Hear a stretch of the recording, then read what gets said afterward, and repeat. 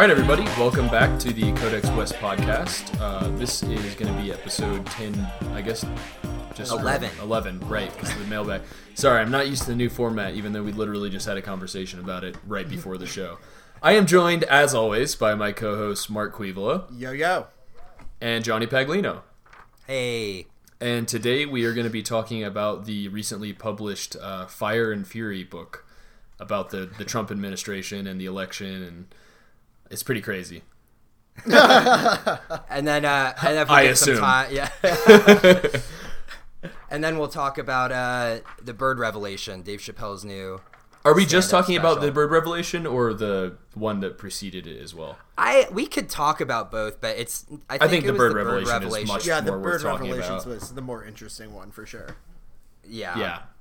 Okay, cool. So full disclosure, I only read like an article that paraphrased a couple chapters of Fire and Fury because I haven't been around. I haven't had a copy of the book, so I'm probably not going to read it until after we record this. So I'm going to let you guys take point on this one. And Johnny, I'm sure you have some talking points.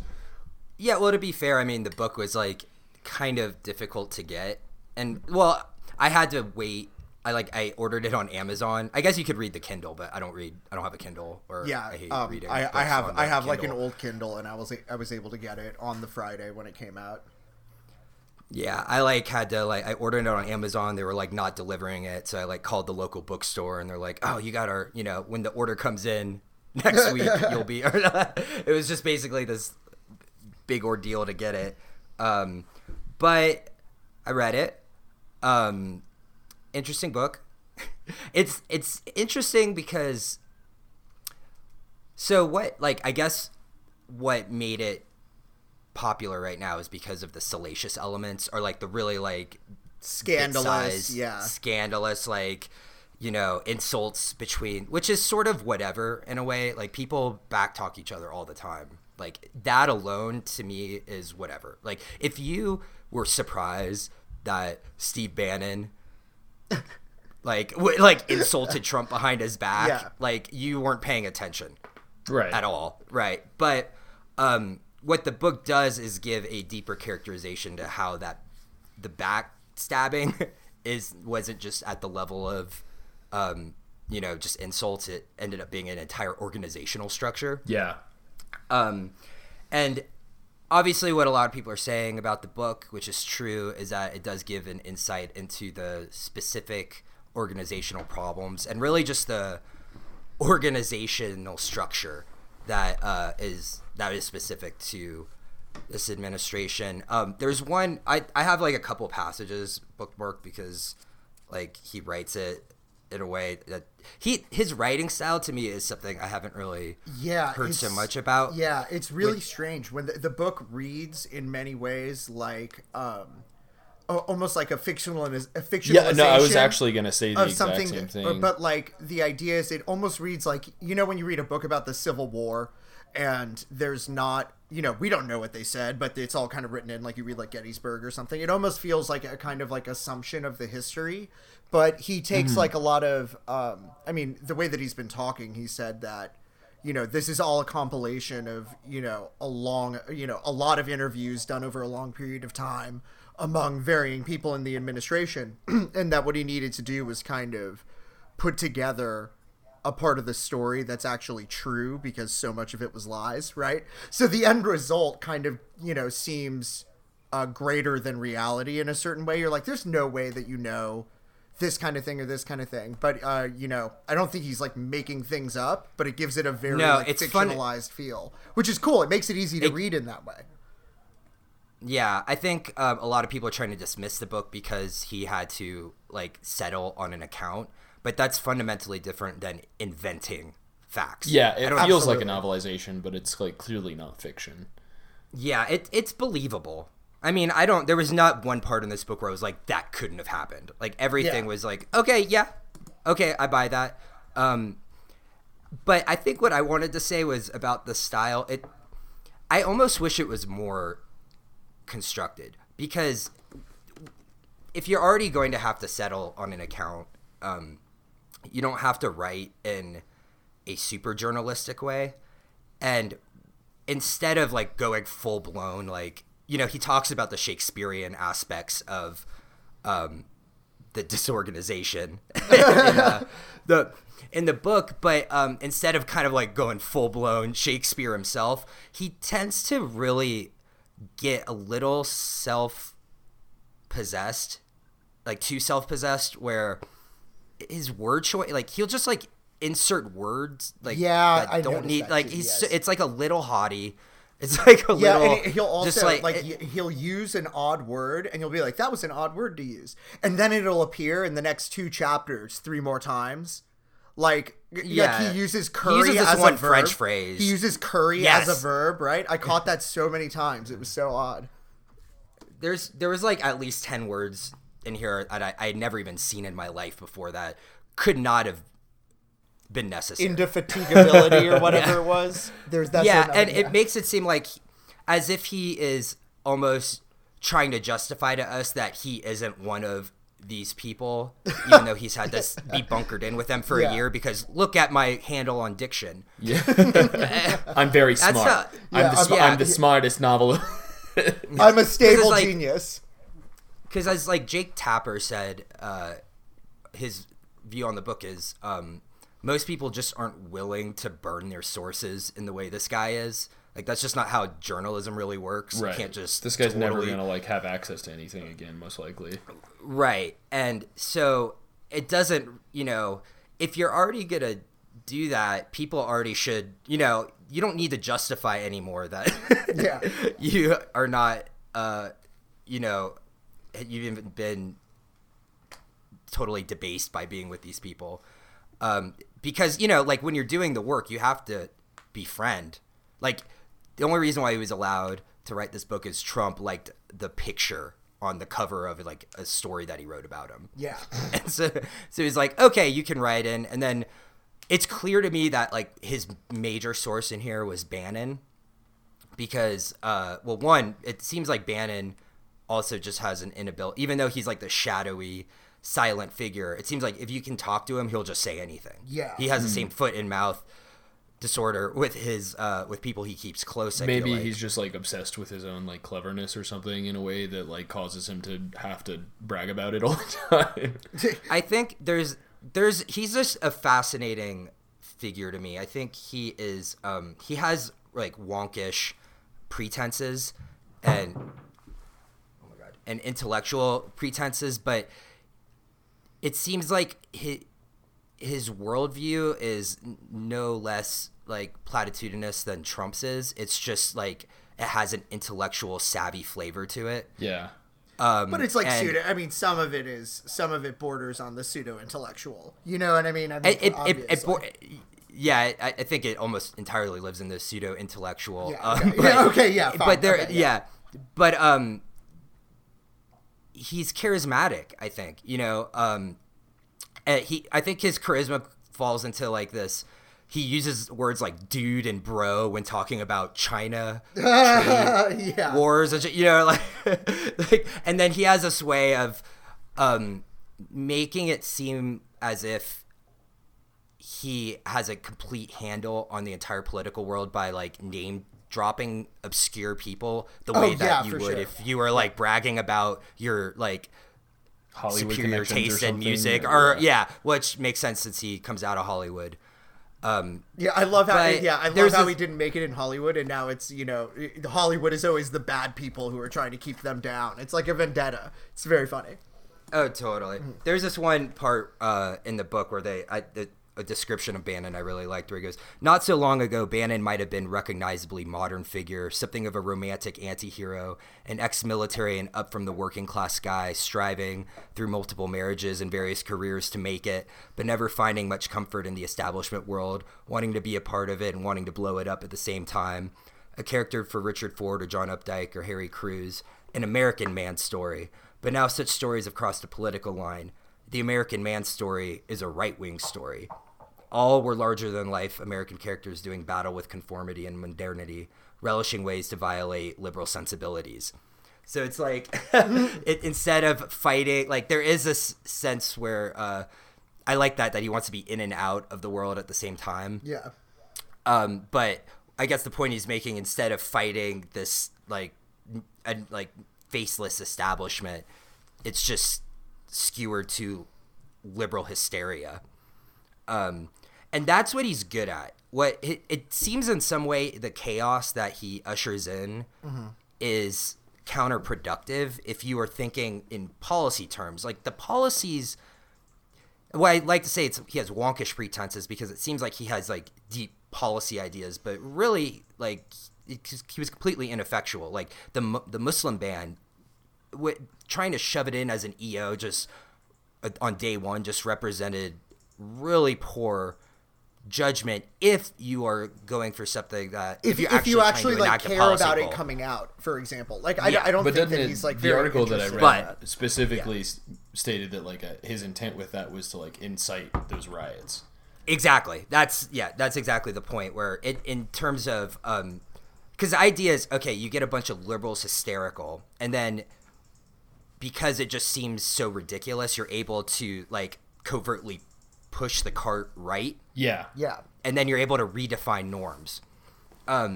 Anytime that you're able to get a political side hysterical, you shame them in a sense. At least that's the thing. Absolutely, you're debasing them in a way that like allows you to push back. Exactly. And that is his modus operandi for sure. Yeah. But that, his there's at one point Bannon is really disorganized too. And at one point Michael Wolff speculates that he might be on the spectrum, which I thought was that's really funny. It was really silly, but But the reason that someone like him's even allowed to operate in this, or was allowed to operate in this makeup, was because so basically I'll just read another passage. It's about the how the organization difference. There's like probably the best chapter in here is literally just, it's called org chart. Which is, and it explains what is different about the organization here than in most other, or in any other administration, or at least that's what Michael's speculating on. But it goes, good management reduces ego. But in the Trump White House, it could often seem that nothing happened, that reality simply did not exist if it did not happen in Trump's presence. Which, just side note, it's almost as if like Trump lacks like a social object permanence. Yeah, exactly. Like it's dogs. Completely bizarre. Yeah. But all right, this made an upside down kind of sense. If something happened and he wasn't present, he didn't care about it. Wait 1 second. I'm reading the wrong thing. Never mind. I was like, wait, this isn't what I'm reading. Johnny Bannon. Johnny Bannon. I am disorganized too, but I did want to talk about I just thought that was a really funny joke, actually, the object permanence. Yeah, that is a good joke. Yeah, that's pretty good. In most White Houses, policy and action flow down, with staff trying to implement what the president wants, or at the very least, what the chief of staff says the president wants. In the Trump White House, policy making from the very first instance of Bannon's immigration EO flowed up. It was a process of suggesting and throw it against the wall style what the president might want, and hoping he might think that he had thought of this himself. A result that he was often helped along with the suggestion that he in fact already had the thought. Trump, observed Katie Walsh, had a set of beliefs and impulses, much of them on his mind for many years, some of them fairly contradictory, and a little of them fitting legislative or political conventions or form. Hence, or political form. Yeah. Or form, yeah. Hence, she and everyone else was translating a set of desires and urges into a program, a process that required a lot of guesswork. It was, said Walsh, like trying to figure out what a child wants. And, that's usually like you come in and you're a president, you just campaigned on a bunch of policy initiatives, and then you literally just try and enact those. But Trump, I mean, I guess he had policies, but he didn't fundamentally care about them. Well, like, he did. I mean, they weren't even like actually articulated. You know what I mean? He was just like saying to call it things. policy, I think is like how about this? He had a position. I don't think that's the same as having like an outlook on policy. That's a better way to phrase it for sure. I think that's a good way. I would even take it farther. Like, he had an attitude, or like he had. You just have that je ne sais quoi that really jives. Baby, you got it. Well, think about healthcare. He's like, you know what I want? I want everyone to have healthcare, and I want it to be cheap. Is that a position? Is that a policy? Like, is that, frankly, is that a? Yeah, it's like. Is that actually a thought? It's just, you know, like. I think it's a I think it's a sentence. When a baby asks for his baba, is that a policy? Like, yeah. Right. So then it's like, okay, so what happens with healthcare? Basically, Steve Bannon is like, hey, you need to, this is a litmus test. You need to do repeal and replace, but I literally don't care about healthcare, so I'm out of this. And then you're left with Priebus, who's like, okay, let's get the congressional leadership. Let's have them write a bill. Mm-hmm. Which, funny enough, it just ends up getting to Paul Ryan, who literally only cares about tax reform. So he doesn't care enough to write it himself. So he just sends it out to, pharmaceutical companies and insurance companies, which is the exact same criticism that was lobbied against Obamacare. Ridiculous. Oh my God. And then you'll have someone like, the Javanka, or how do you say it? Javanka. The Javanka. Yeah. The Javanka. Yeah. I know there's an R in there. The Javanka side, which is, let's make sure that there's a, child tax credit. Or not tax, sorry, that's a tax reform. Let's just make sure that, like, there's maternity leave and all sorts of just, like, more moderate liberal positions. Mm-hmm. And in the end, there's just no leadership. There's just there's no one to take cues from. It's just people battling it out and hoping, something happens. And then it falls apart. And the whole healthcare bill ends up being a fight. Steve Bannon wants to get them to take a vote, and the establishment Republicans humiliating themselves. Steve Bannon, dude, the guy is. I know. You can't say that he doesn't have some balls. Like, he just wants to burn it all down. It's pretty amazing. He wants to burn it all down. Yeah. And so, what happens is there's once Bannon gets in, and he basically, him and Jared Kushner were like good friends during the campaign.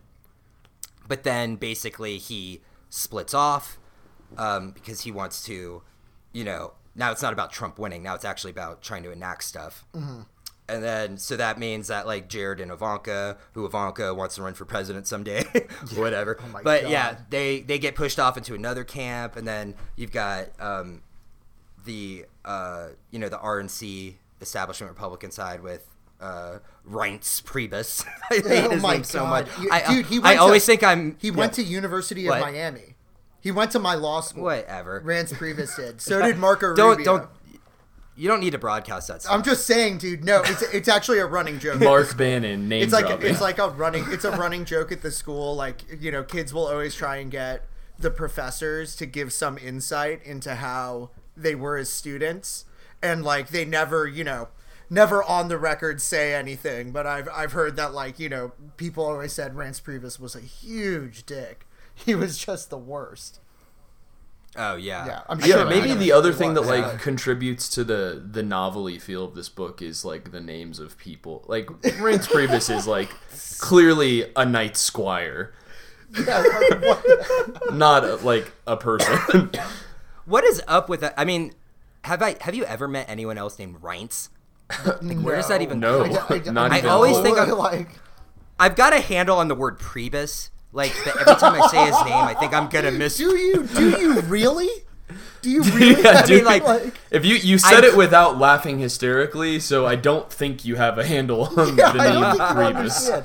My dad always says Reince Priebus is a common misspelling of Rince Pubis. Here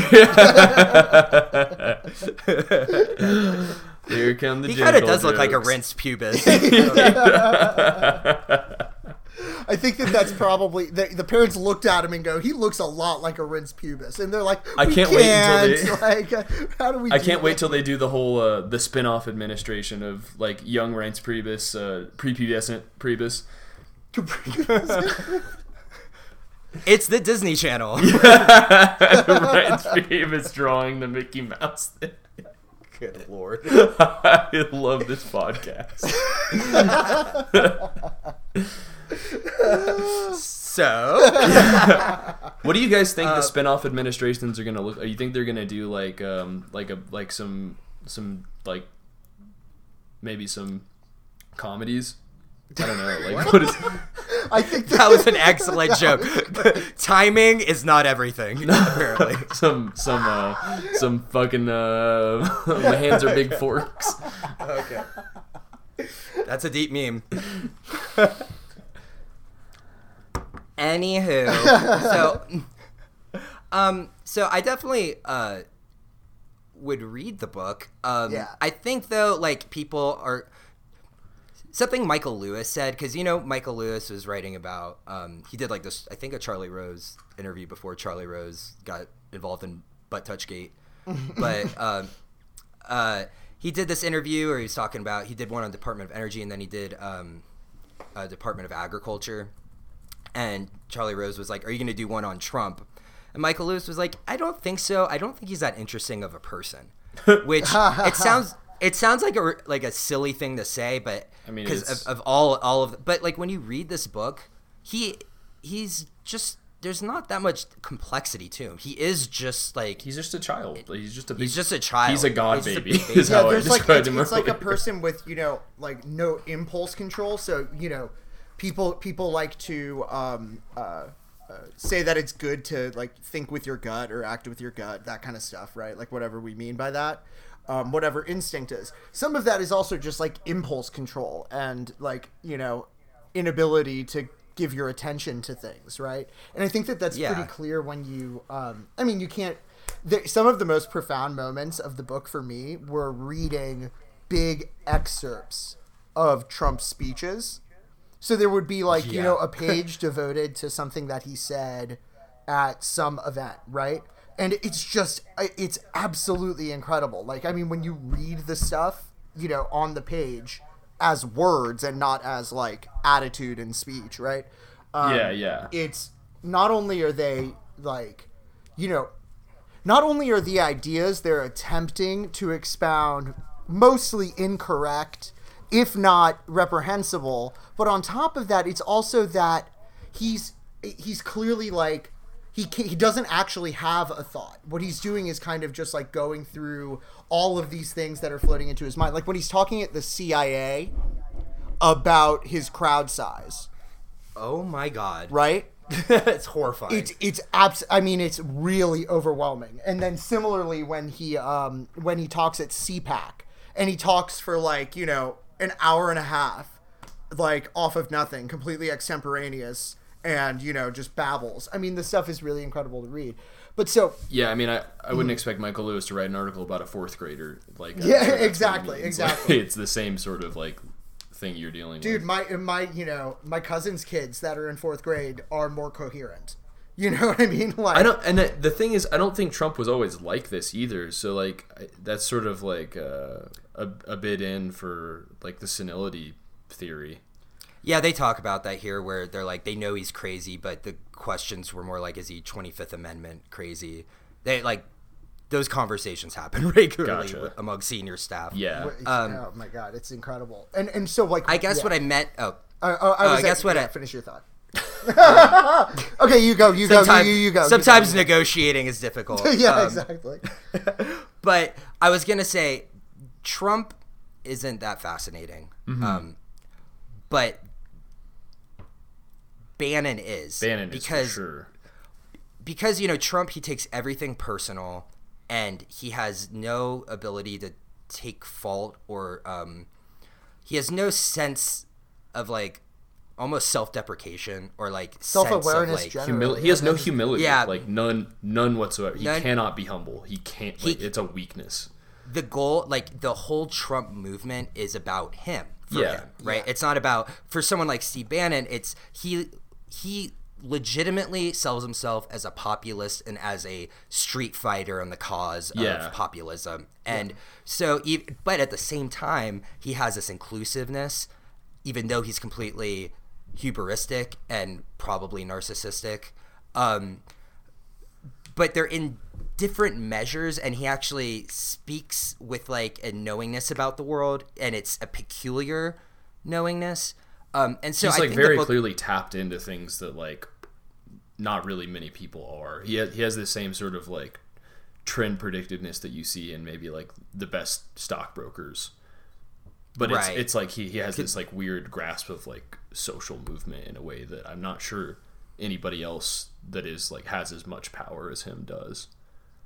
I mean, you know, there's a reason the epilogue of this book is about Bannon and not Trump. Yeah. Right. Which is funny because basically the end of the book, Bannon is prepping his 2020 run, and in a, you know, funny twist of irony, the reason why he lost all of the Mercer's backing and had to step down from Breitbart and almost surely squashed any of those ambitions is because this book was published and because he just freely talked to Michael Wolff. So in the end, that same foot and mouth disorder that Trump has, Bannon has, and it felt him in the same way. But what's so confusing about that kind of stuff to me, this is why, like, I feel like there's an incongruency here, like there's something not working, because, okay, Steve Bannon, you know, runs Breitbart, that is kind of like, you know, obviously I'm not a big Breitbart reader or something like that, right? But the thing is that debatable, who knows? But the thing is that obviously it's been effective, and you have to, like, if you're interested in media, you have to give thought to why it's been so effective. How has it become such a kind of a bastion of these ideologies?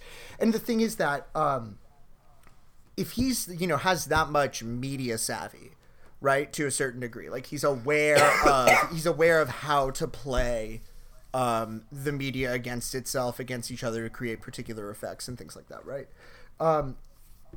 Whenever I was reading this, I kept trying to think of, like, okay, if Bannon said this to him, he must have done it on purpose. I don't think he does it on accident. Right. He's too calculated. He's not like a person who would forget that he's on the record. Do you know what I mean? For example? Not at all, yeah. And so if he's saying it on the record, he's aware that it's like going to go into the book. And he basically, you know, if a lot of this information came from Bannon, then you're talking about this book being kind of like the narrative of it, the story of it, the characterization of Trump coming mainly from Bannon. I mean, is that on purpose? It's something that I was thinking the whole time. I don't understand exactly. Right? If this book came out and that ruined his hopes of running for president in 2020, then why did he do it in the first place? Because I just think, well, there's a sense where this is something that Jake Tapper was saying. There is a possibility that there was a presumption that they were off the record, like a legitimate presumption, or not even a presumption, that they had declared that they were off the record. But that only matters if you're not going to burn your source. Yeah. Like, if you know what I mean, or if you like have any claim, or if you want to maintain your journalistic integrity. But there are times where it may be important enough to burn your source or to lose your journalistic integrity. Yeah. Right. And this could have been. There's a possibility it could have been that way, but maybe. It's hard for me to think that's true, because one, you have the Scaramucci interview with the New Yorker, which this book basically says that it was because he was drunk. No way. That he called him. Yeah. And then Bannon did it with the American Observer, like you were saying, when for sure. He already done it before. So I think ultimately he's just like the actual version of Trump that a lot of, you know, people who voted for Trump might have thought Trump was. Right? Yeah. So I wanted to kind of end with the things I wanted to say. There's just this one passage in the book that I thought it was probably the most like interesting observation. Mm-hmm. It was the most thought provoking, because a lot of this is, once you understand that there's, the organization is like bottom to top in a way where like there was just a lot of fighting. The reason why people were fighting is because Trump famously only like follows the advice that was last given to him. So there was a lot of strategizing over when to talk to Trump. It's like why Bannon really liked his like dinners with Trump every night, because it's probably the last time that Trump was gonna talk to somebody senior staff before one of his like billionaire calls, like the billionaire forum at night that he had before he went to bed. But you get a sense of what's happening, but then you're at some point you're hoping for like something of a larger observation. I think he delivers here. So he goes, "It is worth considering the possibility that this constant, daily, often more than once a day pile-up events, each one canceling out the one before, is the true aberration and novelty at the heart of the Trump presidency. Perhaps never before in history, not through world wars, the overthrow of empires, periods of extraordinary social transformation, or episodes of government-shaking scandal, have real-life events unfolded with such emotional and plot-thickening impact. In the fashion of binge-watching a television show, one's real life became quite secondary to the public drama. It was not unreasonable to say, whoa, wait just a minute, public life doesn't happen like this. Public life, in fact, lacks coherence in drama. History, by contrast, attains coherence in drama only in hindsight. The process of accomplishing the smallest set of tasks within the sprawling and resistant executive branch is a turtle process. The burden of the White House is the boredom of bureaucracy. All White Houses struggle to rise above that, and they succeed only on occasion. In the age of hypermedia, this has not gotten easier for the White House, it's gotten harder. It's a distracted nation, fragmented and preoccupied. It was arguably the peculiar tragedy of Barack Obama that even as a transformational figure, an inspirational communicator, he couldn't really command much interest. As well, it might be a central tragedy of the news media that its old-fashioned and even benighted civic-minded belief that politics is the highest form of news has helped transform it from a mass business to a narrow-cast one. Alas, politics itself has more and more become a discrete business. Its appeal is B2B, business to business. The real swamp is the swamp of the insular, inbred, incestuous interest. This isn't corruption so much as over-specialization. It's a wonk's life. Politics has gone one way, the culture another. The left-right junkies might pretend otherwise, but the great middle doesn't put political concerns at the top of their minds. And yet, contravening all cultural and media logic, Donald Trump produced on a daily basis an astonishing, can't stop following it narrative. And this was not even because he was changing or upsetting the fundamentals of American life. In 6 months as president, failing to master almost any aspect of the bureaucratic process, he had, beyond placing his nominee on the Supreme Court, accomplished, practically speaking, nothing. And yet, oh my God, there almost was no other story in America and in much of the world.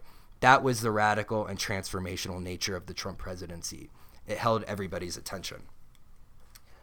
So I think that was kind of fascinating, where it's like, even if you're like in the midst of world wars and overthrows of empires, and even in the like you were saying with Obama, even he was considered the most social media savvy president, or at least like he was able to use it in a positive way. Mm-hmm. Yeah. It still didn't capture people's attention in the way that Trump has. And what he was saying about, like public life is incoherent, and that so many things happen that we have to like strive to make narratives out of, but the narrative is coming out in real time in a way that captures that, in a way that is historical. Yeah. The history is being made presently. And that's a sort of really interesting like social reality where the narrative, it's not like we have to like, even with like we're struggling to find it's like when it's like it'll take time to see, history will decide if Obama was a good president or something. Like we don't, like, the history is deciding itself in a way, like in the moment. And I think that's like a really, phenomenologically, it's just like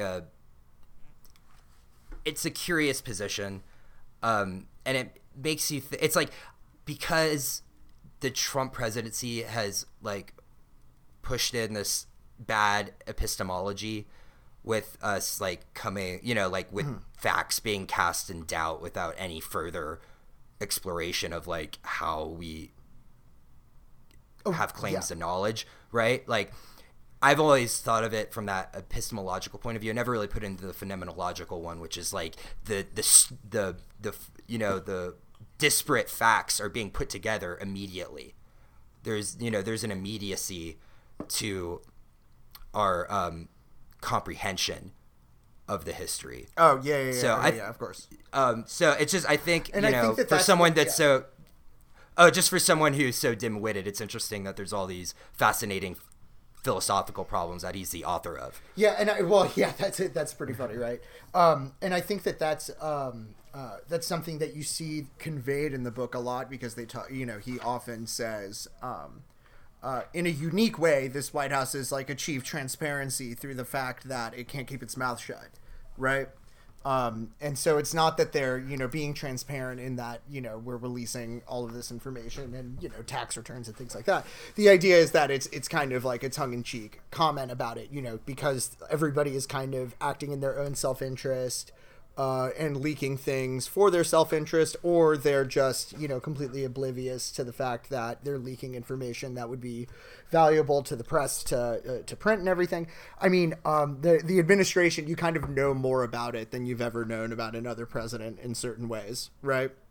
I think that, so the one thing that I wanted to say about this book in total, like the one comment I wanted to make was that I would recommend reading it just because the guy doesn't want you to read it, and for like almost that reason alone. And I'm not trying to sound like juvenile or something like that. What I mean to say is that he, how about this? He's been talking often about since this book came out about like we need to tighten the libel laws and things like that, right? Which is, I mean, when you're, I'm an attorney, and I can tell you that's a completely nonsensical sentence that just doesn't make any sense. I have no idea what he's talking about. But the thing is that there is a particular reason that Donald Trump goes and tries to stop this book from being published, right? And the publisher goes, well, in your face, I'm going to go and I'm going to release it even earlier, actually. I'm just going to go and release this, right? And, I mean, that's a good way of strategically avoiding the possibility of having, like, a temporary restraining order on the book. But Donald Trump never would have gotten that in the first place. And the reason, just to say, this is what the point I wanted to make about, in the 1960s, the New York Times would run these articles that were, highly critical of the Jim Crow South, okay? And there was this satire piece that they put out. It was like a fake advertisement for something, and it included a bunch of facts regarding the government in Alabama, essentially. It didn't name anybody by names, but it said that, 100 officers showed up to break up this protest or something like that, right? It actually turned out that the information was slightly inaccurate. It was less than 100 officers, like, it was something like, 50 or 40 or something like that, right?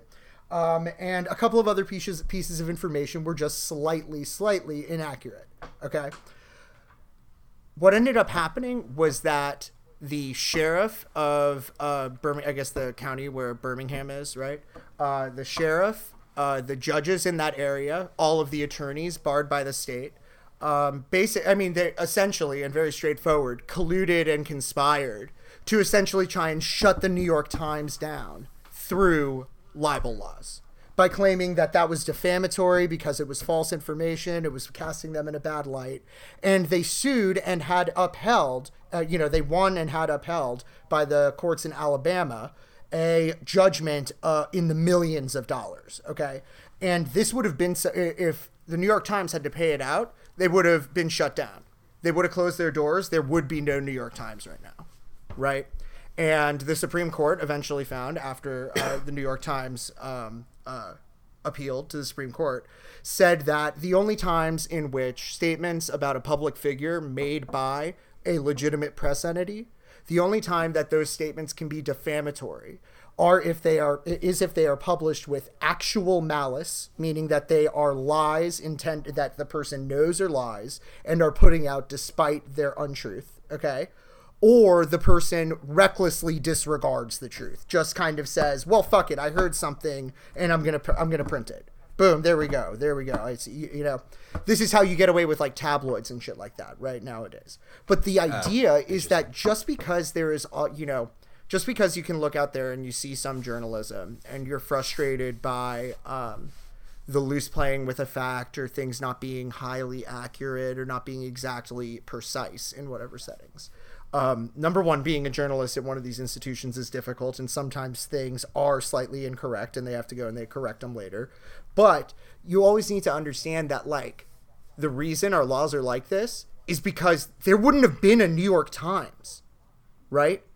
None of these newspapers, none of our media outlets would have survived these kinds of changes to our freedom of speech. Okay, so to kind of conclude, if you want to read this book, I think a great reason to read this book is because Donald Trump really doesn't want you to read this book.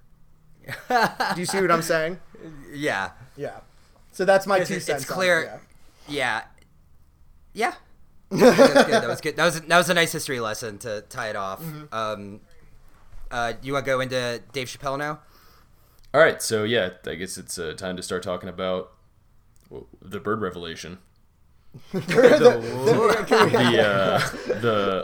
who's he what's he? The Big Forks. So Dave Chapelle just did. It was, I guess, like kind of a Netflix doubleheader. It's 2 comedy specials. One of them's at some big comedy club. It's like more along the lines of his normal stand-up specials. What is that one called again? Equanimity. Equanimity. Equanimity. Yeah. Equanimity. Okay. Kind of like And then, equanimity, but equanimity. A word I believe he never says. Yeah. Yeah. Not one time does he say equanimity. And then the second one is the bird revelation, which is a much like a smaller, more intimate club. I forget the name of the club, but it's... I think he did... It was the Comedy Store, I think, which... But it was like one of the small rooms. The bird revelation? The main, there's like a no, larger it's room definitely... in the Comedy It's Store? definitely not in the main room, because it has a different name. Yeah. There's like a lady on the sign. Oh, it's called like the Belly Room. Yeah, something like that. I just like looked it up earlier. And which I think would mean that like he surprised people. Yeah, Usually, it seems like that. That's how the way it it was works. framed, at least. It was like just like a little one-off thing, and it's a super intimate show. And he's just kind of like spitballing. It's not really. He's really just like I don't know. It's more like acting than comedy. It was like theater, I guess, in some ways. It felt like monologuing instead. Yeah. Because he wanted to there was the deal he was going to release just one at New Year's. Or New Year's Eve, and then he was just like the last minute was like, yeah, send this one too, which is generally not how specials work at all. Nope. Right? Like, specials, usually the jokes are a little dated, if they're supposed to be timely, because it takes some time for between the recording of the special and then editing, all the hoopla, that whole thing. But this was so recent. And it was so needed, because he gets to talk about Louis C.K., Weinstein, just all sorts of really topical. Like, it's just, to me, like, we're still talking about like the Me Too movement, which is like the joke, one of those jokes that he says where it's like, I also am going to the club. Yeah, I can't even say Me Too anymore. I gotta say like I also I am also going to the club. But yeah, so it was super interesting in that usually the most, when you want something you want immediate comedy or observation in a comedic way, you will watch like a late night show, or like the Daily Show or whatever. But this is someone who's, I think, inarguably the master of the game right now. Not even like the master of comedy, maybe just the master of storytelling. It's like so conversational, and it like kind of reminds me. It feels me of like Mark he's Maron. including you. It's almost like Mark Maron. I know that they have completely different styles, but he's like in this special, he's sitting on the stool. He's not standing up and walking around. He's not being really physical. He's just having a conversation cigarette, at you, basically. Yeah. There's a way. So his previous material, and even in I don't want to try to pronounce the word right now, but even in the first one of these 2 stand-ups, he has really constructed jokes. like jokes he clearly for wrote sure. down. He even talks about writing jokes. He does a Yeah. joke about almost a meta joke about writing jokes in a way. Yeah. When he does the kick him in the pussy or kick her in the pussy. Yeah. Because he brings it back to at the end.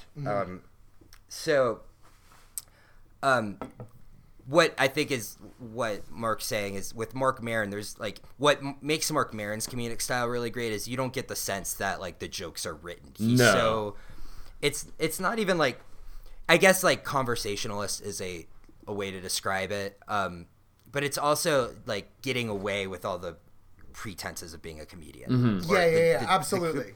Totally. It's like Mark, when you watch Mark Maron, he's like actively fighting against the fact that he's a comedian. Yeah. Like he's almost like, he gets, has a lot of anxiety over the fact that he's a comedian because no one takes comedians seriously. And that's part of his shtick. Yeah. Like And he also like, he even like talks about it directly. I remember at one of them, he goes, thanks for coming to my stand-up special. I don't even know if you can call what I do stand-up anymore. And he was actually it wasn't like a joke. He was just kind of making a serious passing comment about it. But it's like, it's clear that it's, halfway between, monologues and this stream of consciousness thing. And Dave Chappelle's thing is obviously more constructed. It's more thematic. You can kind of see that things are put together in a way that he had thought about ahead of time. But at the same time, it really does feel, intimate is, an often used word, but it really did kind of seem like he was just looking these people in the face and kind of saying these, kind of outlandish things, right? It was awesome. But it's constructed not as a joke, though, but as so when he, clearly what he's saying about, when he's like, I'm not saying this, without any irony, the solution to LA could be found in South Africa. And he basically makes this constructs an analogy between apartheid and the systemic problems in Hollywood. That's very constructed. Yeah. But it's not constructed as a joke, and it's constructed as a elucidation. And what a bird revelation. A bird revelation. Sorry, Yes. But it's just interesting because you get it to me. I wanted to talk about this because if this is stand up, it doesn't seem like he's going for humor a lot of the times. It's it's almost like, especially when he starts going on the whole pimp story. Oh yeah. Totally. The joke, I think I counted, there was only 2 jokes in it, and it was all about you want to join the circus? She rode her unicycle over to fuck the guy. Those were they were clearly just in there to give some levity, levity to the point he was making. And so it was pretty fascinating to me that I don't know what else you would call it. It's stand up, it's funny. It's something that you I think it's the same thing as any other art form where when you've mastered the craft, you get these creative licenses that nobody else really gets. And True. I think we're just really okay with giving Dave Chappelle the leeway to do whatever he wants and release it as stand-up, even if it's not strictly speaking that. Yeah, and we also give him license to give moderate positions that are unspeakable right now. What he says about, I think what my favorite part, I just take so much joy in it, is when he just starts laughing about how funny the Louis C.K. thing is. Yeah, sure. Yeah. He just can't help. He's just but come on, man, it's funny. I know it's wrong, but it's funny. And then he says some shit that he's clearly okay right now, just not abiding by political culture norms. Totally. No. When he starts going off on, if you can't handle a dude masturbating in front of you, I dare say you did not have a dream. Thank God Louis C.K. didn't masturbate in front of MLK. Yeah. I had a dream, but I cannot continue. Yeah, people pulling out their dicks. Yeah. The thing I'm going to use forever, you brought it up when I hadn't watched the special yet, but when we did the mailbag episode, you said brittle spirit. Oh my God! You got a brittle ass spirit. Yeah, brittle ass spirit. You got a brittle ass spirit. What a great term! It's so good. It's perfect. Yeah, it's I guess I was thinking about this. what's happening right now is, and something I think he's talking about, when we get into these conversations about power and sexual impropriety, it's almost sort of like a reduction of what power is, I think, right? Like, if you, I don't know if you know, like, we've met powerful people in our lives before. Like, that's not the whole picture of who a person is. Mm-hmm. There are powerful people I've met who are they're just really nice, and they don't, like, if their power isn't everything about them, like, they're not going to diss you if you, or they're not going to, like, leave you in the dust if you don't, like, please them in every way. Yeah. Right? Like, that's just a shitty person in power. Yeah. Who's like that, right? That's just a shitty person in general, really. Right. And so I think what, the argument is that, like, masturbating in front of people who give their consent is not a bad thing. It's just not.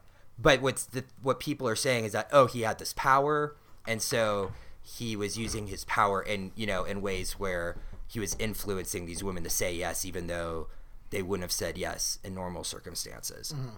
But I think, what you have to think about is Louis the kind of guy that if you said no, that he would, like, lose his shit? Yeah, or he would think less of you. Like, this is a guy. Yeah. This is a guy who's asking to humiliate himself in front of you. Yeah, and you're worried. You think if you said if you're worried to say no to that? Like, and I mean that, dude, it was something I can say, like, just so it doesn't, like, get out of context. I can like, how about this? I can believe that kind of, like, power dynamic exists, and that people might feel pressured in this way to say yes or something like that. I mean, that's, like, what the woman's account of it was, that, one of them at least was saying that it was like she felt pressured to say yes, right? Now, the thing that I'll say is, okay, yeah, how about this? I can admit to there being obviously something problematic with that, right, in some certain way, right? But that doesn't mean that that's actually the same thing as what's going on with, like, Harvey Weinstein or Kevin Spacey or something like that. Do you know what I mean? Like, it's really, it's just really not, it's really not the same thing. Yeah, I guess I'm speaking, like, I'm trying to make a stronger point than that, because I do think, that's where I've been for a long time, is like, he, maybe the power dynamic was in a way where these people were influenced, and that's wrong. But obviously the real issue here is that we're being blinded by hysteria and the same false equivalence that the left has used to touted the different, the in the election between Hillary Clinton and Trump. Like, the same attacks, like, don't fall into these false equivalencies. Like, Trump is way worse. Now on the left, it's like, all sexual impropriety is the same thing. Yes, I mean, I can. And so it's the same false equivalence. So I've been at that point for a while, but I just recently had this thought where, like, if you're in a situation where Louis, and, like, someone is it's like, this is a guy who, like, by all of our accounts, by people talking about him, being shocked by this, his character attributes are not in a way where you would think that if you told him no, that he would wield his power against you in ways that would have hurt your career or your life, but really.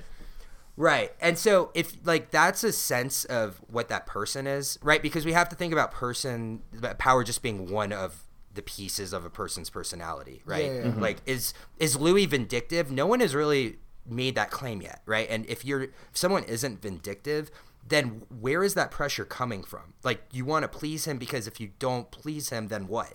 Mm-hmm. What's going to happen? Yeah, and there's no threat.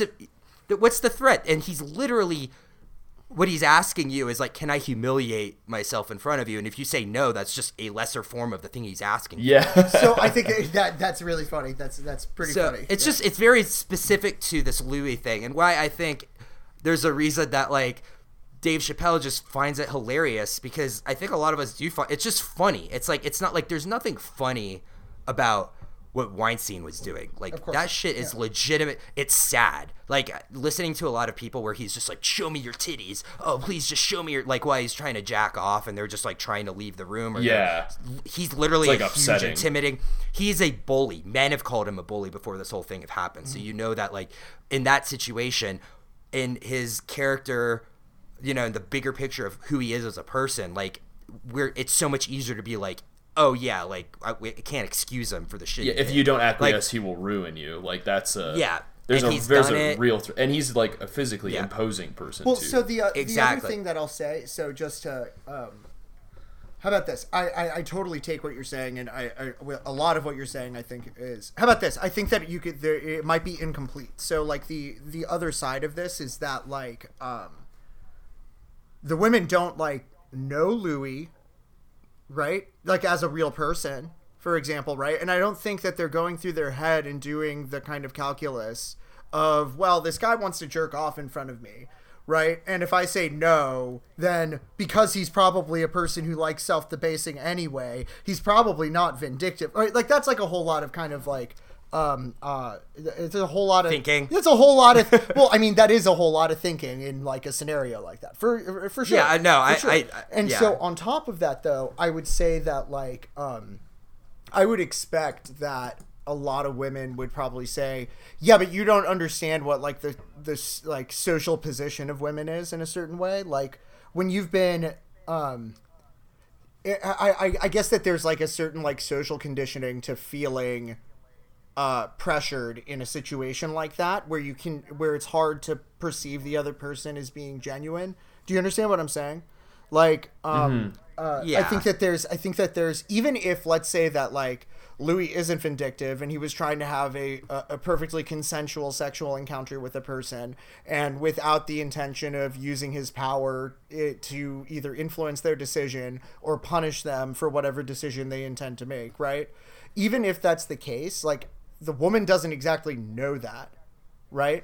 That would take a lot of to know that about the inference. Yeah, that's a lot of inference. And not just that, that's also you would have to have like enough understanding of the person in the past. Like we can say Can't you say that about any like sexual encounter? Yeah, that's the other. I think no, that's but I think that sex I understand and consent that. is already kind of like of course, and I'm not trying to like be hysterical or sensationalize. I'm trying to kind of make sense of both positions and look at them in the light of what the actual social condition is rather than what we can kind of construct logically in hindsight about the way that social condition played out in a particular instant, right? So I think that I think that like a woman would say something to the extent of, "You're a chauvinist pig, Johnny. You need to shut up." No, I'm joking.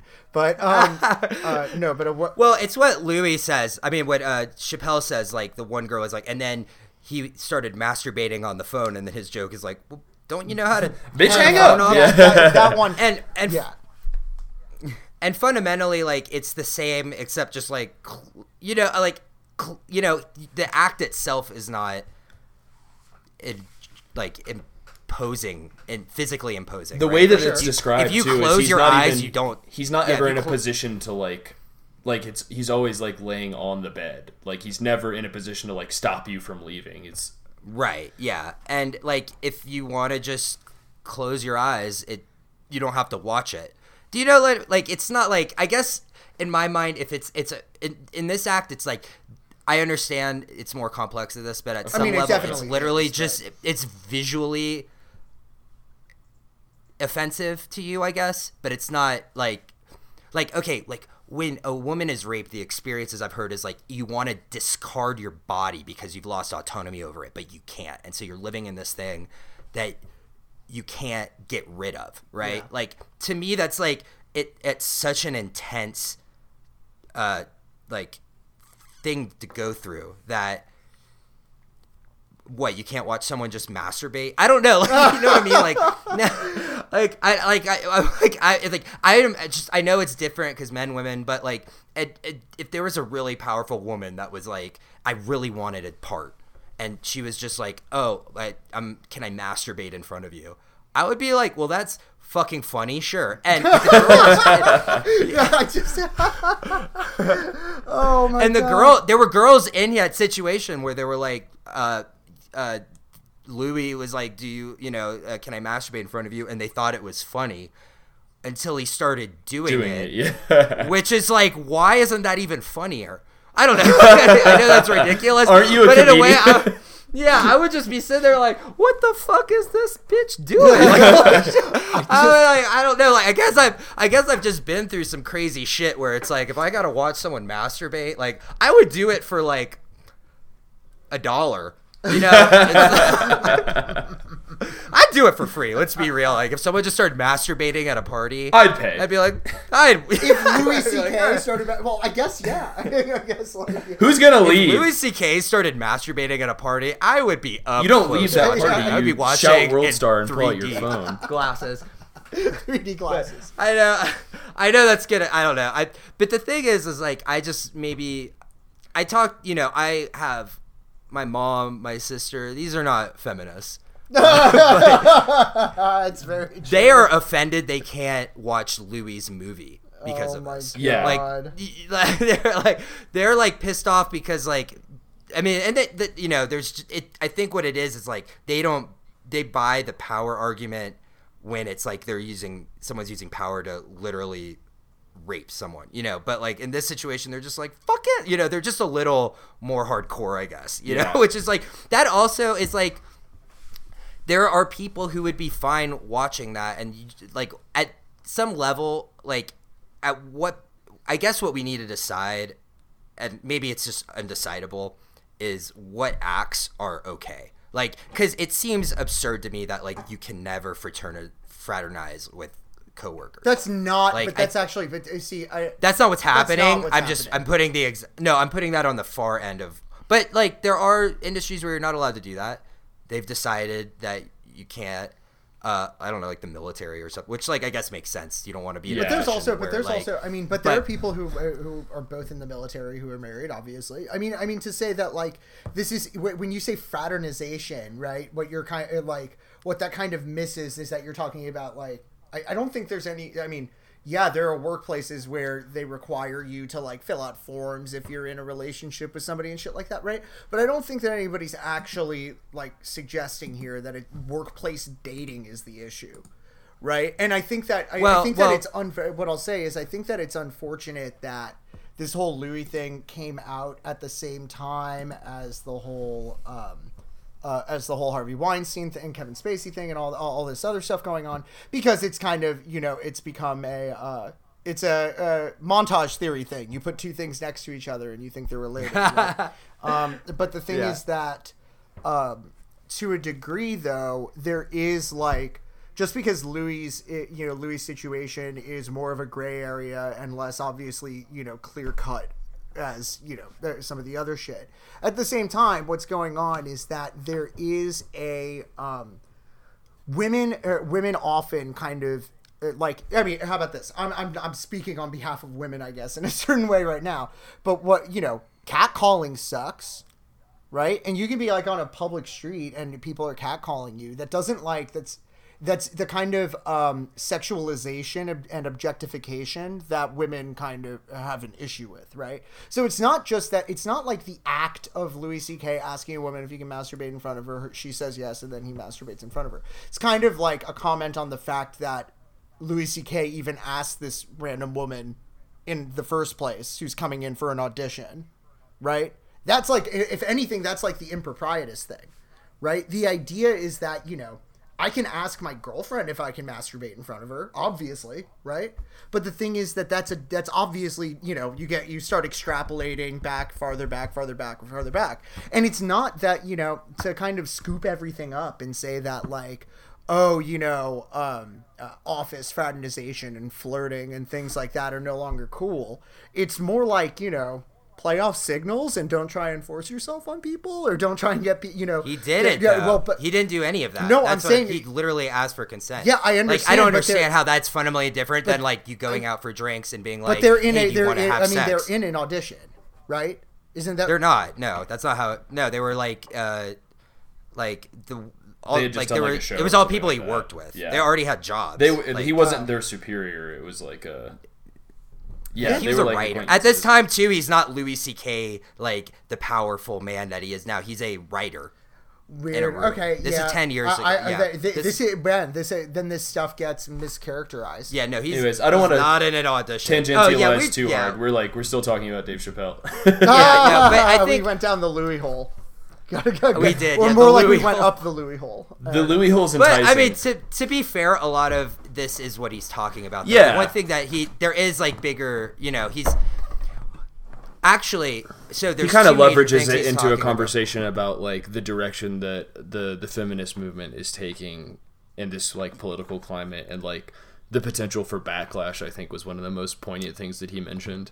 I don't remember exactly how he phrased it though. But he talks about. I mean, this was the point he's making. Well, he has two things he's saying in this whole special. One is the whole thing is about the Me Too movement. What he uses is Black history to talk about. Yeah. To talk about the moment that's happening right now. And then the other thing he's talking about is like why he left. Which is so great. Which is actually part of in the he doesn't answer. It's like all these cryptic, like, tangential stories. You know what I mean? But yeah, it's another characterization of the Hollywood problem. Is like why did it's the thing when he talked in the actor's studio, it's like why is Martin Lawrence waving a gun around saying they're trying to kill me? Like why did Dave Chapelle go to South Africa instead of take $50 million? Like there's a serious sickness. This is a manifestation of that sickness that's being like brought into the spotlight right now. And that, let me be clear, is an amazing thing. And like, obviously I support this happening, but the point that he's making, it's something that I like spiritually align myself with, is that someone like, you're going to have imperfect allies. That's something that he says.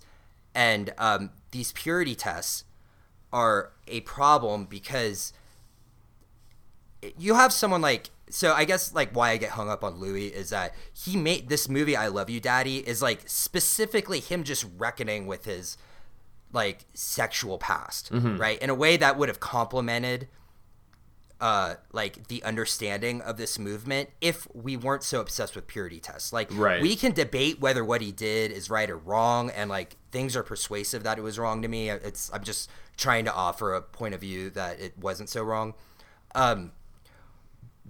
We can debate that because it is murky. What was not murky is his total exile by the people in power of him. Oh, he was just abandoned completely. Yeah. The distribution of that movie was shut down, and there's no, like I had to torrent the movie. I had to like go get it illegally because I can't watch it legally because it wasn't distributed. And that's like that's like a couple people making a PR call when we should be like letting that movie out because it adds to the discussion.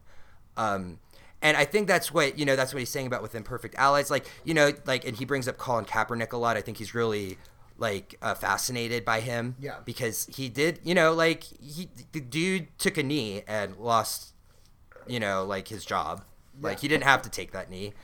And people get all outraged over like the most simple movement. Maybe, like it, I don't think it was, like maybe that wasn't I don't know. Like I have people in my family that are like, you shouldn't, people are just trying to, they're middle class. All they want to do is watch their football game and they don't want to get inoculated with politics. Like whatever, I guess that's an argument, but like maybe it could be a better, there's more efficacious way of advancing your cause than just taking a knee. So but I mean, well, I can. It doesn't matter. It doesn't. But I can say a couple of things to that. Number one, it's like, sports has actually always been kind of like a protest place for Black people in particular because Black people have had, musicians and sportsmen athletes. And athletes were like the original sportsmen. Yeah, but we're like the original like famous Black people, right? So yeah, totally. Who's the guy? Is it the guy who puts his fist up at the two guys who put their fists up at the Olympics? Yeah. Come on, that's like the incredibly powerful moment. I think it's powerful. Yeah, I mean, I think it the point. is. But for like maybe it's an imperfect gesture. Maybe I'm saying maybe, but like in the same way that gestures are imperfect, people are imperfect. Mm-hmm. And you like, have this he clearly had this problems. platform that he like felt like he was responsible for making this gesture, even if it wasn't like the most effective use of his power. Like I think it's easy to argue that it was, because like someone who doesn't have like political capital as a protester, but he has insane political capital as an athlete, because people have this immense respect for athletes. Yeah, I can imagine. Like it's going to get seen in a way that if he just does, it's going to get seen and processed in a way that is different than if he just said something on Twitter or something like that. Yeah, I mean, like, imagine that, you're trying to make some sort of political comment clear to the public. You want to, like, work for a cause in some way, make some sort of effort to bring attention to a cause. And once a week, you're on national television. I don't understand what's confusing exactly. about It's that. like, do you know he's not an artist, he's not a director, he's not a musician. He doesn't have any kind of, like, medium it's not that like he can get that across besides on the field. So, like, in a way, that it's like the beauty of the gesture is that it's involved in what he does. Yeah, and I think it's a beautiful gesture. I guess what it is with me is that what he said about when he started opening his mouth about he started making the false equivalences between Clinton and Trump. That wasn't perfect, but I think I do think the gesture is beautiful. But what the greater point is that, like, when you denounce someone because they aren't perfect and they don't abide the line, right? You need people. Like, you can't be disclusive when you're trying to, like, have a movement that's you're trying to gain traction. You need power, and people that are in power are not always going to behave in ways that are like, perfectly moral. What are you saying about, like, Ben Affleck? Like, you touched a titty in 95. All right, well, guys, handle it yourself. Like, you can't. I guess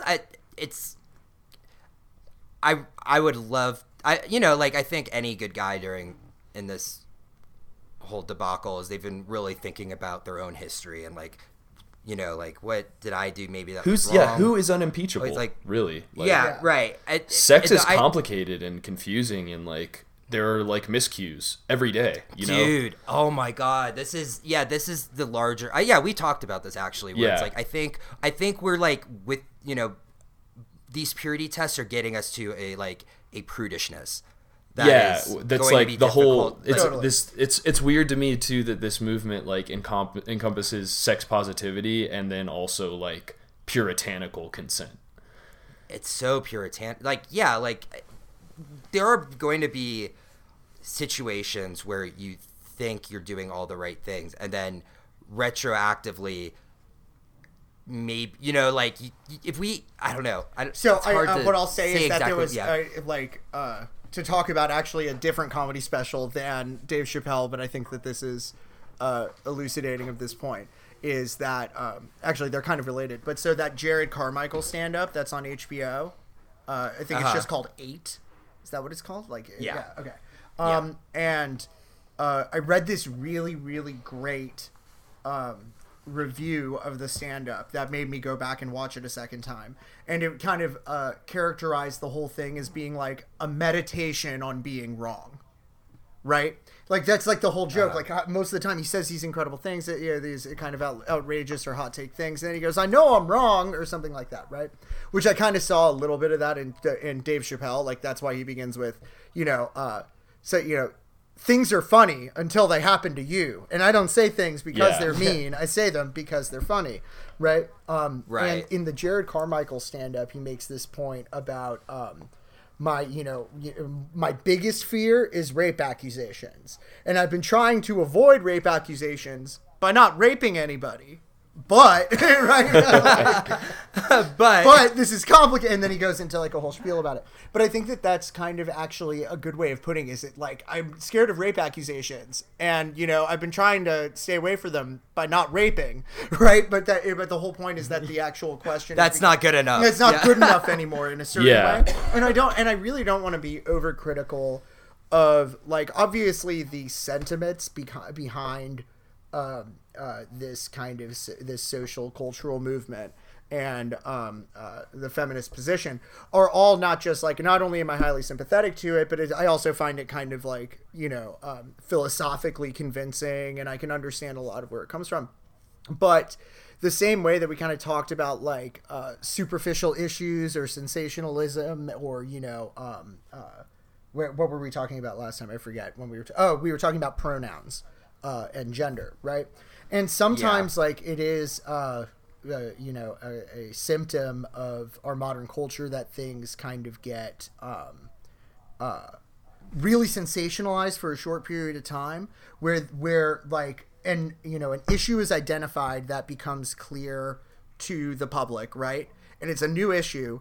And then the next year is spent overplaying things until we figure out how to delineate what our actual position socio-culturally is on this newly brought to light what issue, the status quo right? is. And so, like, whether or not, obviously I think that, you have to say yes explicitly to everything in the bedroom, for example, which is something that you'll see online, people suggesting. It's just what a bizarre sexual situation. That's Do those people have sex? What a bizarre sexual situation. That no one has sex like that, right? But that just because there is this like crazy kind of like sensationalized side to it, if anything, that's actually harmful to the underlying legitimate issue, which is that women have a very different relationship with sex than men do, because women have many times in their lives been in the position of like the sexually, I guess subjugated isn't the wrong word, but I mean like preyed after almost, right? Yeah. Like and predated so, upon.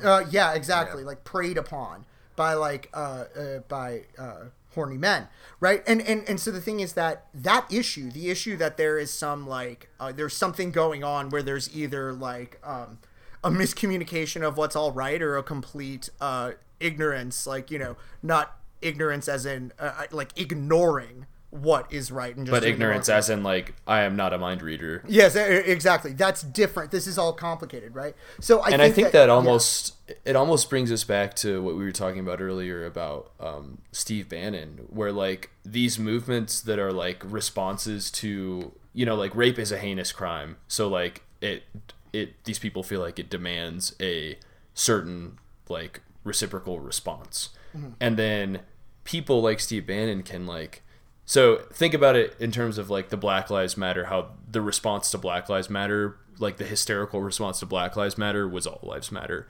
Where like, yeah, it's ignorant and it's really annoying and like ultimately like mostly just like ignorant white people expressing attitudes that are, based in ignorance. The backlash to something like rape, like what is the countermanding response to like say yes to everything? Like what kind of culture can be created? Like what kind of sexual culture can be created by someone who's like incentivized to engineer it? That's kind of a scary thought. And I think that's the other danger of this movement. It's not only are you delegitimizing like more or less radical approaches to like the problem of consent, but you're like creating this weird breeding ground for like an equally radical response. Yeah, I think that's also something that Chapelle was saying. To bring it back to Dave Chapelle, yeah, because he's like, it's gonna get worse. Yeah, exactly. It's like once they don't feel like they're scared anymore, it's gonna get worse. And there's a sense in which I think you're right. God, I really think I'm painting myself into this really anti-feminist corner. I don't want to. But I feel like there's not. Understand that Johnny is totally not like an anti-feminist men's right activist. Like, I'm not at all. I think men's rights activists are pussies, but like. That's a really great sentence. It's a great sentence. But oh God, the danger is if you're going like, yes, if you make it so extreme, you're going to paint anyone who's trying to have a moderate voice into that corner. I guess that's what's scary. Yeah, that's like what I'm like. I don't think I'm being that ridiculous right now, but like I feel like I'm like getting pushed into the exact opposite corner. And that means that you're gonna like you're alienating the people that want to help you. You're alienating those people, and also you're giving cover to the actual predators, right? And because now that I absolutely agree with. So like I don't like to when you'll have all these like comments by men like us about how, well, I don't do that stuff, and I feel I feel like people are saying that I do and sweeping all men into these actions and things like that, right? At the same time, it's also that I think that oh my God, what was I gonna say? Holy shit! Oh God. Sometimes you lose that train of thought. Oh my God. Fucking Queevila. Oh my God. I totally had a point. something that that I totally agreed with you on. I forget what you said. That's so fucked up. That you're giving cover. Oh my God, Jesus! See, that would have been so easy. Instead, you guys shame me. But yeah, I think that in a certain way, by kind of throwing too broad of a net, what you're doing is you're allowing the false equivalency issue to be made the other direction as well. Right. I guess that's the point. Yeah. Which is, and it's, it actually may have kind of an opposite effect, where there is kind of a way of like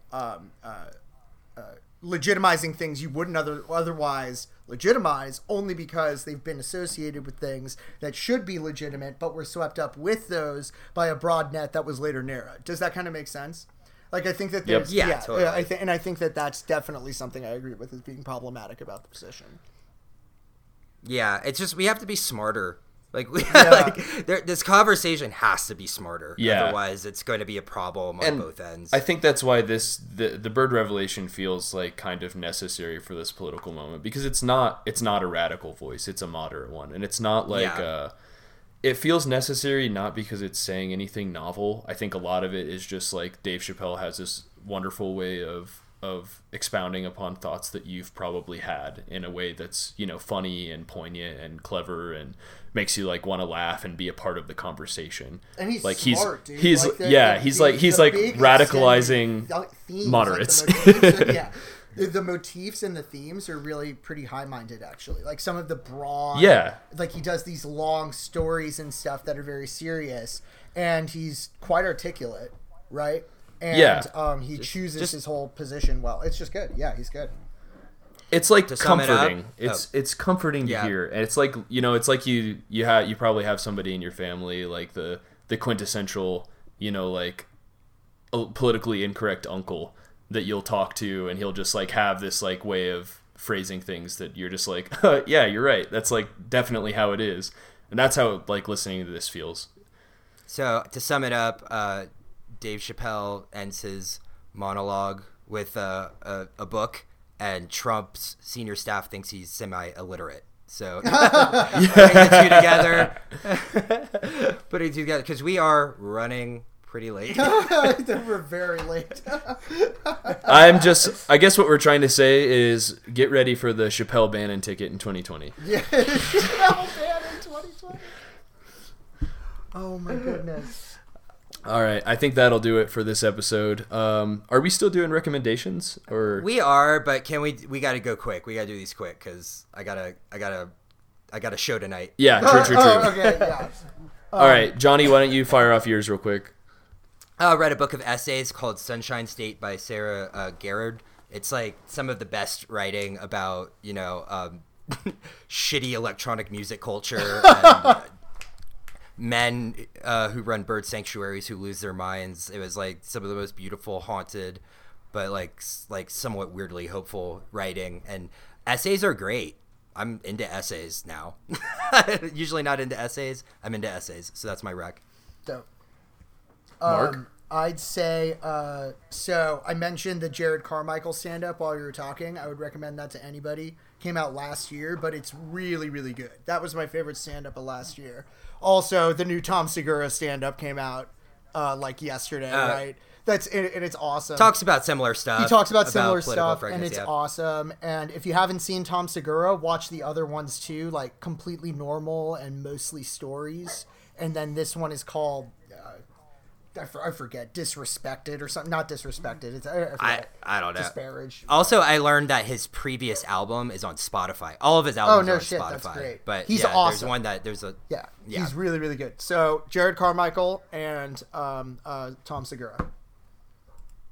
And I honestly was not prepared at all with a recommendation. I have not really been consuming anything of note. Trying to remember if I guess Jacob recommends World of Warcraft. Yeah, I was gonna say Dota 2, but I recommend losing yourself to something that will in no way improve your life. How about that? That's great. All right, so yeah, I think that's about it. We will see you guys next week, and that'll do it for now. That'll fucking do, donkey. That'll do, donkey. Peace. Peace.